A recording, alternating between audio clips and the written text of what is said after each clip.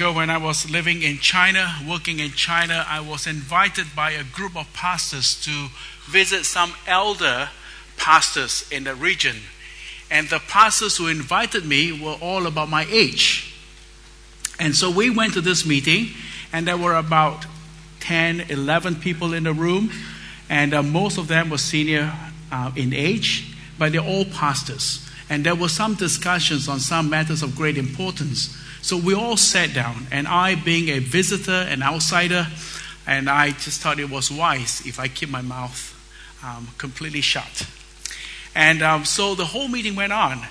And the people that invited me, these other pastors, they also were very quiet throughout the whole meeting.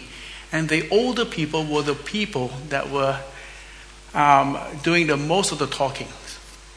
So when the meeting was finished, after a few hours, we went back. And then in the car, I asked the two pastors, I said to them, I said, this is such an important matter, and why didn't you two speak up? And their response to me caught me by surprise.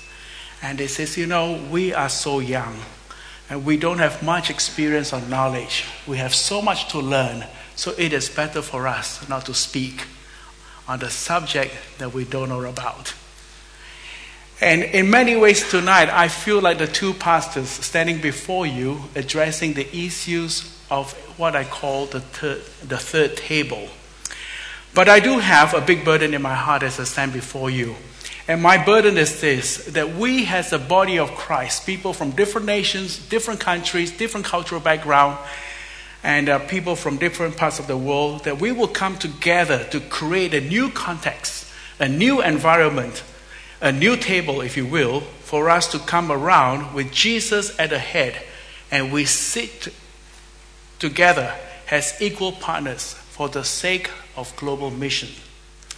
We are already aware there is a Western table where the Western churches have for the past few centuries gotten together, collaborated together, and they had very successful transplanted Christianity to the rest of the world.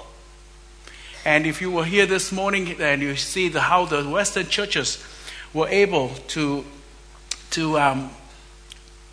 give birth to many churches around the world. And the reason that I stand before you as a child of God was the effort of many missionaries that came to Singapore and invested their time and sacrificially work in the area so that people like us from our part of the world will receive the gospel and come to faith in God. And now this group has grown up, these young people from the non-West country, and the leaders in the global South, or global South is usually referred to as the people from the non-West. And so the churches in the global South are today mature, and they're equally dedicated in wanting to bring the gospel to the rest of the world. And if we are not careful, if we do not take seriously the challenges before us, if we do not learn from the lessons of history, Westerners will continue to congregate around the table, and the church in the global South will continue to congregate around their table, their own table. And the unity which is prayed for by Jesus for his global church so that the world may believe will go unrealized. The prayer of Christ in John chapter 17 will not be realized if the body of Christ do not work together in unity. And I'm proposing, what we need then is a new third table, which does not belong to the West or to the non-West, but to all of those in the body of Christ who are dedicated to missions of impacting the world with the glorious good news of the gospel. Paul Brothwick, in his book, Western Christian in Global Mission, he said this: the growth of the global church is not a confirmation of the decline of the North American church, but of the rise of everybody else. Recipients are now senders. Countries in Asia, in Africa, in South America, in the Middle East were once recipients of the gospel from the West. They are today's senders of missionaries into the world. And those who were once solely a mission field have become a mission force. Look at Korea. Just 100 years ago, there were very few Christians in Korea. And today, Korea is one of the largest missionary sending countries in the world. And the movement of peoples around the world has blurred the lines between the senders and the mission field. And the movement, and continuing this thinking, a prolific political writer from Pakistani background, I don't think he's a Christian. His name is Fareed Zakaria. He writes for Time magazines and Newsweek and also appears in CNN. And he wrote a book called Living in the Post-American World. And from the political perspective, he is saying that with the rise of everybody else, Washington needs to begin a serious transformation of its global strategy, moving from its traditional role of dominating hegemon to that of a more pragmatic, honest broker. It must learn to share power in the new world, create coalition, build legitimacy, and define the global agenda. All are formidable tasks. And if I can continue the parallel thinking of Fareed Zakaria and apply them into his observation into world mission, I would say that the North American mission movement, and that includes the European as well, needs a dramatic transformation of our global strategy. Rather than seeing ourselves as brokers working from the posture of power, we need to start seeing ourselves as servants in the global church. We need to learn how to share power, yes, but more realistically, we need to learn to release power. We still have a posture from which we can at times build coalition, but we also need to learn to join coalitions that we did not initiate. We need to join God's global agenda rather trying to define God's agenda. In short, we need to learn how to participate from a platform of servanthood rather than from power. In many ways, what these two authors said about the North American churches also apply to European churches as well. And it is a great temptation for non-Western church. And I've heard this from many pastors that I talk to in Asia, now that I'm based in Asia. And many of these pastors will tell me that it is too much work, too much energy, and too tiring to work with a Western church in the whole area of world evangelization. And some pastor that said to me, said, we have the resources. Our people are vibrant. They are young. They are energetic. And we have a passport that is accessible to many countries. Says we want to start our own mission group. And we want to do our own thing. And brothers and sisters, this thinking is not of the Lord. It is not of the Lord. When churches begin to think that they can operate independently of other churches and other body of Christ, this thinking is dangerous. Because Jesus, the devil's tactic in John chapter 10, verse 10 says he come to seek and to destroy. And if the church is to be separated and try to work independent of the others, they cannot stand alone. The church needs one another. And we must not listen to such a thinking. But in fact, we must do exactly the opposite by striving to work together around a third table. Now, in order to guide and stimulate our thinking in this area, I want to offer the following thoughts as a basis for creating an environment conducive for constructing what I'm referring to as the third table. And this is my term, I coined it, and I want to continue to work hard in pushing this. And I have some PowerPoint to help me along this. We want to look at it from the historical perspective. And if we could have the next slide. You know, this is a picture. I'm sorry if you cannot see it clearly. And it is it shows the change in the statistical center of Christianity throughout the centuries. It started in Jerusalem, and then it moved northwards, and then it kept going north and then to Europe, and for several hundred years it stayed on in the European area. And then in in the 1900s, the turn of the 20th century in Madrid, and then it came down. And in 1970, for the first time since the Reformation, the Statistical Center for Christianity, that means it is the place where they count the Christian growth, has moved southwards and eastwards. And it is now in Timbuktu, in Mali, Africa. And I just wonder what the people of Timbuktu would think if they realize that their place is the Statistical Center for Christianity. It is the place where they count Christians.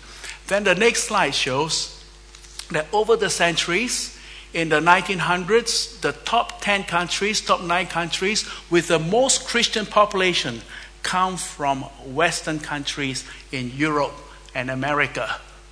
And then 50 years after 1900, you see that it went on again, and some countries from the global south, like Brazil and Mexico, began to climb up to be among the top 10 countries with the most Christian population.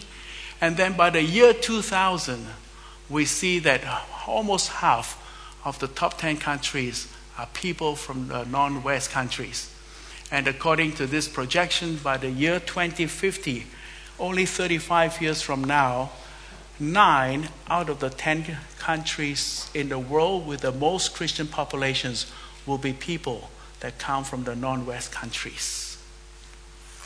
So historically, we are seeing that all this are taking place, this growth, and the Global South churches. And I want to show you the next slides, which I shared a little bit this morning. And that is also the percentage of missionaries, where they come from. In 1900, only 8% of the missionaries in the world come from places that are considered Global South, non-West country. And today, 57% of the missionaries in the world come from people from non-traditional missionary sending countries. You see the growth and the projection of the growth of the churches in the Global South. Now, with this picture, I just want to qualify one thing. The pink represents the European missionary force, the darker pink represents the North American missionary force, and the yellow represents missionaries from Asia. Now, towards 2040, you will see the percentage of the European missionaries has shrunk to a very small percentage. That does not mean they are sending less missionaries. The missionary force from Europe could still be the same amount, if not more, than what they have today. It is just that in comparison to the rest of the missionary force, they become a small number because of the sheer size of the Christian populations in the Global South region. China, for example, has about 20 to 30,000 missionaries today, but many of them are working inside China. And their goal is to raise 100,000 missionaries in the next few years. Korea has about 9,000 missionaries serving around the world. So we are looking at from the historical perspective. We cannot deny, it is undeniable that the churches from the Global South, from the majority world, is growing to be a formidable force. And they are sending out missionaries. Now, the next perspective that I want to look at is from the biblical perspective. And Paul has some very important things to say about this. And we just read from Ephesians chapter 4, verses 1 to 13. And I want to ask you all, how does this passage relate to you? Ephesians chapter 4. And I want to just take a quote from a missiology called Charles Van Ingen, a professor of mission theology. And in his article, Toward a Theology of Mission Partnership, he provides an answer. And it is seen here. I just read to you, and I want to just unpack this for you in a while. He says, because our oneness is centered in Jesus Christ, we are called to partner together for world evangelization, serving one another in love and humility. As we participate in Christ's mission, offering to one another the unique gifts given by the Holy Spirit to our various regional and global organizations and churches, so that we may equip the saints for the work of ministry until we all together grow up into the measure of the stature of the fullness of Christ. And if I could just unpack it and put it into 4 categories, the motivation for mission partnership, according to Charles Ingen, the motivation for partnership, why do we do it? And the reason we do it is because, first and foremost, together we belong to Jesus Christ.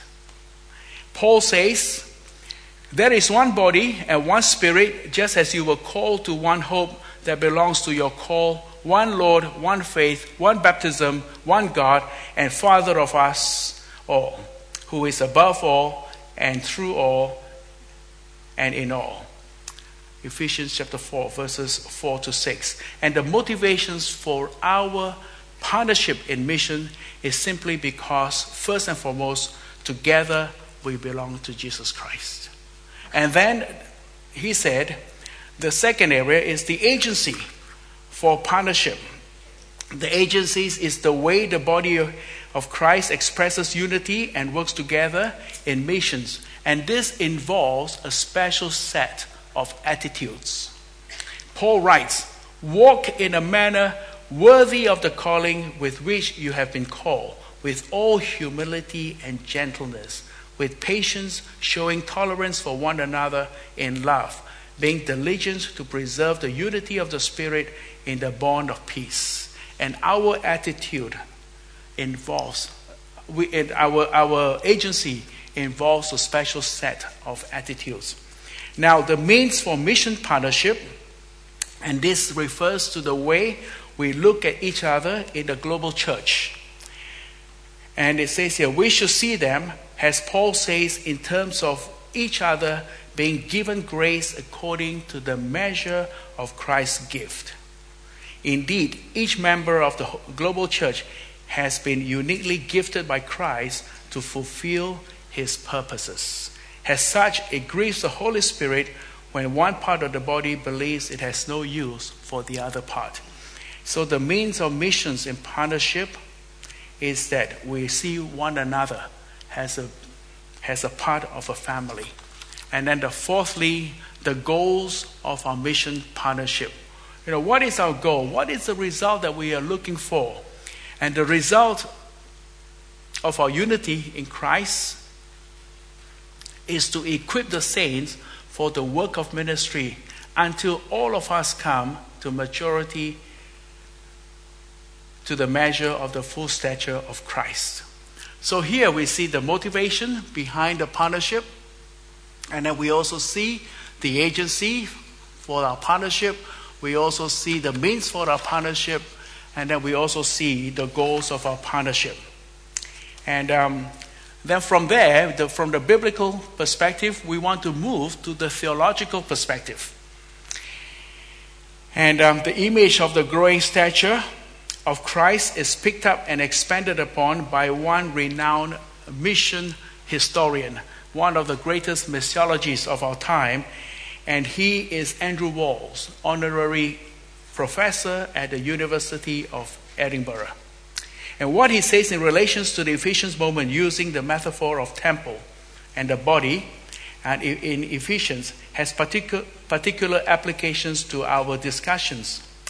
And for me, I think in an attempt to present the genius of his argument, I've decided that I'm going to quote him directly. And that will save me the effort to try to explain to you. And this is his original thought, and I thought it was brilliant. And this is what he said about the Ephesian moment, taken from his book, The Cross-Cultural Process of Christian History. And this is what he says. The Christian story is a serial.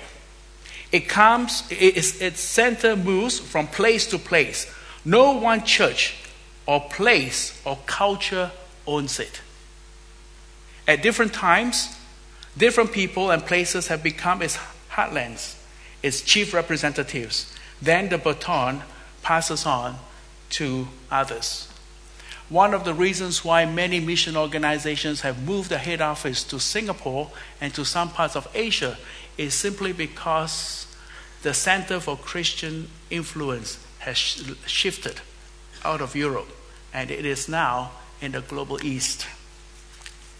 And Andrew Walls continued to say, when Ephesians was written, there were only two major cultures represented in the Christian church, the Jewish culture and the Hellenistic culture. And they could easily have formed separate churches. But that thought does not occur to the author. Two races and two cultures, historically separated by the meal tables, now met at the table to share the knowledge of Christ. That is the Ephesian moment. But the Ephesian moment, the social coming together of people of two cultures to experience Christ, was quite brief. The church was dispersed. But in our own day, today, the Ephesian moment has come again, and has come in a richer mode than has ever happened since the first century. Like the old Jerusalem Christians, Western Christians had long grown used to the idea that they were guardians of a standard Christianity. Although, like them, they find themselves in the presence of new expressions of Christianity and new Christian lifestyles that have developed or are developing under the guidance of the Holy Spirit to displace Christ under the conditions of African, Indian, Chinese, Korean, and Latin American life. The Church of Jesus Christ is rich in its diversity and in its culture. Then lastly he said, the Ephesian metaphors of the temple of the body show each of the culture specific segments as necessary to the body, but as incomplete in itself. Only in Christ does completion, fullness dwell. And Christ's completion, as we have seen, comes from all humanity, from the translations of the life of Jesus into the life ways of all the world's culture and subcultures through history. None of us can reach Christ's completeness on our own. We need each other's vision to correct, to enlarge, and focus our own. And only together we are complete in Christ. Please don't miss what I'm saying. The Ephesian moment is upon us as Christian faith is being transferred from one nation to another, from one culture to another, and each of which is necessary for the global church to grow up into the full stature of Christ. To explain what I mean with regards to global mission, Western Christians can inform us of their experience and their expertise in missions, both positive and negative. And then the Latin American Christians, I spent almost 10 years of my life in Latin America, and I love that part of the world. And Latin American Christians can tell us more about the power of the Holy Spirit in the life and witnesses of the church. Then African Christians can reveal to us about the communal aspects of our faith. And Asian Christians can teach us about the challenges related to suffering and persecutions in oppressive contexts. And what I'm saying is going to be depicted in the following slide. And this is my little attempt of what I call the third table. That we gather around a new environment, a new context, and with Jesus Christ as the head, and the Word of God as the foundation, and Christians from many different cultures and countries, Latins, Africans, Asians, Western European, North Americans, all coming together as equal partner, as one body in the Lord Jesus Christ. And we plan, we scheme, and we work together as equal partners to reach the world for our Lord Jesus Christ. This is an ideal table. The global church has not arrived at this place where each church's specific contribution and insights are equally valued, appreciated, and heeded. But I'm praying that we will work toward this ideal as we join heads, hands, and hearts together. And I am committed as I lead OM in these directions. We have a movement now with people coming from 98 different countries. And I am determined to work together to bring OM into this direction so that we all can come around a new environment as equal partners with Jesus as the head of the table, and we plan and serve him to reach the world with the Lord Jesus Christ. The fourth area that I want to present to you is the cultural perspective. Cultural perspective. I shared about this earlier this morning. This is now one of the most, culture is arguably one of the most thorny issues when working together in global mission. Ethnocentrism is the key factor. Ethnocentrism is the notion that my culture is more superior than your culture, that I'm better than you.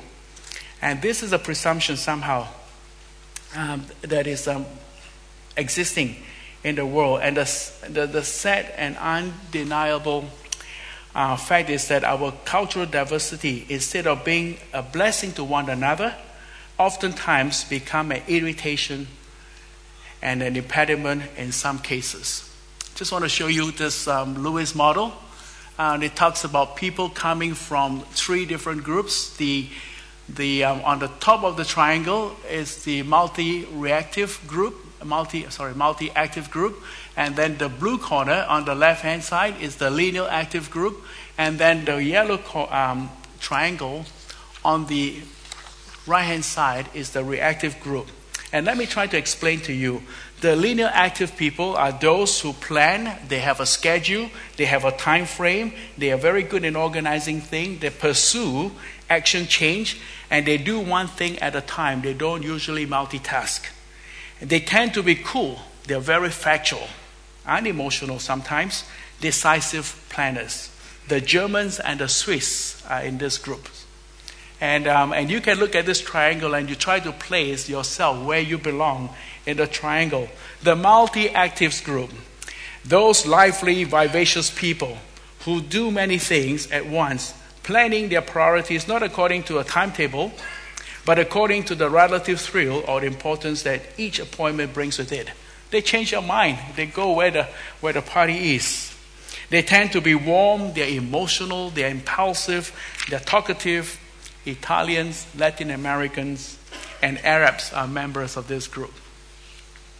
The reactive people, those who prioritize courtesy and respect, listening quietly and calmly to their interlocutors and reacting carefully to the other side's proposal. They tend to be curious, they're amiable, accommodating, they're good listeners. The Chinese, the Japanese, and the Finns are people from this group. And if you want to, in the next slides, I have put on more example, people from the linear active and multi-active and reactive. And I can make this available to you for some of you who are interested in how people do things. And it is important for us. It is important for us, for people that come from different cultural backgrounds, need to learn to appreciate one another and have a better, CQ, cultural quotient and cultural intelligence, so that we are able to appreciate one another and work together. Now, culture is a major thing. A few years ago, again, back to my China story, I had an American friends that came to visit me and spent a few days with me at our welfare center. We had a farm, and the people, we cook food and then we will eat. And I know this particular friend from the college days. He is careful with food. And I mean, the only thing that pleases him is hamburger. And anything outside of hamburger is outside of his comfort zone. And so he came to China. And I decided, and he told me, he says, is it true, Lawrence? Is it true that if I eat with these people and if I refuse the food, it is offensive to the Chinese culture? I said, oh yeah, very offensive. You got to eat everything that is on your table and everything that is on your plate. And so he took that seriously. And then we were sitting there, and on our first meal together, the host just grabbed a full frog. A frog. It's not just the leg, it's the head, the body, and the legs. And they grabbed this with a chopstick and put it on my friend's plate. And I could see the shock in his eyes. I mean, he went pale. And he sat there, and he started to nibble on the whole thing. And finally, he managed to eat some of the frogs. And then has a good American friend. He didn't want to offend the host, so he kept eating other food. And finally, he finished all that was on his plate. And the host was so happy. He saw that this guy liked his cooking. So he grabbed another frog and put it on the plate and grabbed more things in there. And my poor friend. And then he tried, and he did, and he finished everything that was on his plate. And then the man grabbed another frog. And I told him, I said, I think this is enough. And but what it is that it is a cultural misunderstanding. My friend thought that it was offensive if he would, and rude to the host, if he did not eat everything that is on the plate. And then the host felt that it is very rude for him as a host to send the guest to bed with a hungry stomach. So every time he finished a plate, that means he's hungry. So we got to give him more food. And again, common sense tells us that when you're full, you just tell the host, nice please, I'm full, and I wouldn't eat again. And but cultural quotient is important for us to work together, understanding and appreciating one another. And my next slide, I just thought I added this in. And this PowerPoint to just show you, some of the way to develop cross-cultural relationships, our attitudes. If you're a learner, you want to understand the cultural lenses, you look for common interests, and then take initiative. And also, we want to see God in the relationships. You want to learn the cultural specifics of each culture you interact with. And then our affinities is to develop cooperations, projects with other culture groups. And then our action is to share your own culture, keep asking questions. And it is always a learning journey when it comes to working with people from different culture. If you look at the world today, and I shared earlier this morning, there are 240 million people working in countries other than their home countries. The figure was only 2 million in 1960s, but now it has grown to 240, and it will continue to grow.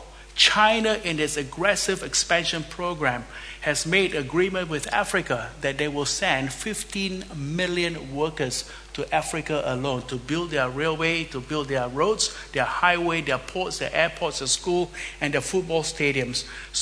And then in return, the Africans are also going to China to study under the Chinese scholarship. So there are many exchange programs, and more people are mixing around. And we are seeing now that different cultures are learning to interact together. And therefore, the Church of Jesus Christ ought to do this. And if you were to consider what I present to you, the historical and the biblical and the theological and the cultural aspect of working together as Christ Church in its global mission, I want to extend a personal invitation to all of you to join me at the third table with Jesus as the head. We cannot afford to allow the Western church to feel threatened that they decided they're going to do the whole thing. And then the Asian or the global South or the non-West church cannot afford to think that they have the resources, the people, the energy, and they want to do their own thing. If they start forming their own table, both groups doing their own thing, then the prayer of our Lord Jesus Christ in John chapter 17, that he prayed for unity among the church, will go unrealized when the body of Christ do not work together. So I'm pleading to you and to the church and to people in the mission field that we are to set aside. Let's leave our global north table and let's leave our global south table and let's find a new context, a new environment, a new table, and that with Jesus as his head and we as equal partners planning our future and our goal to reach the world together as one body in the Lord. And if we can achieve that, then I believe that this table will bring glory and his glory alone. Let's pray together.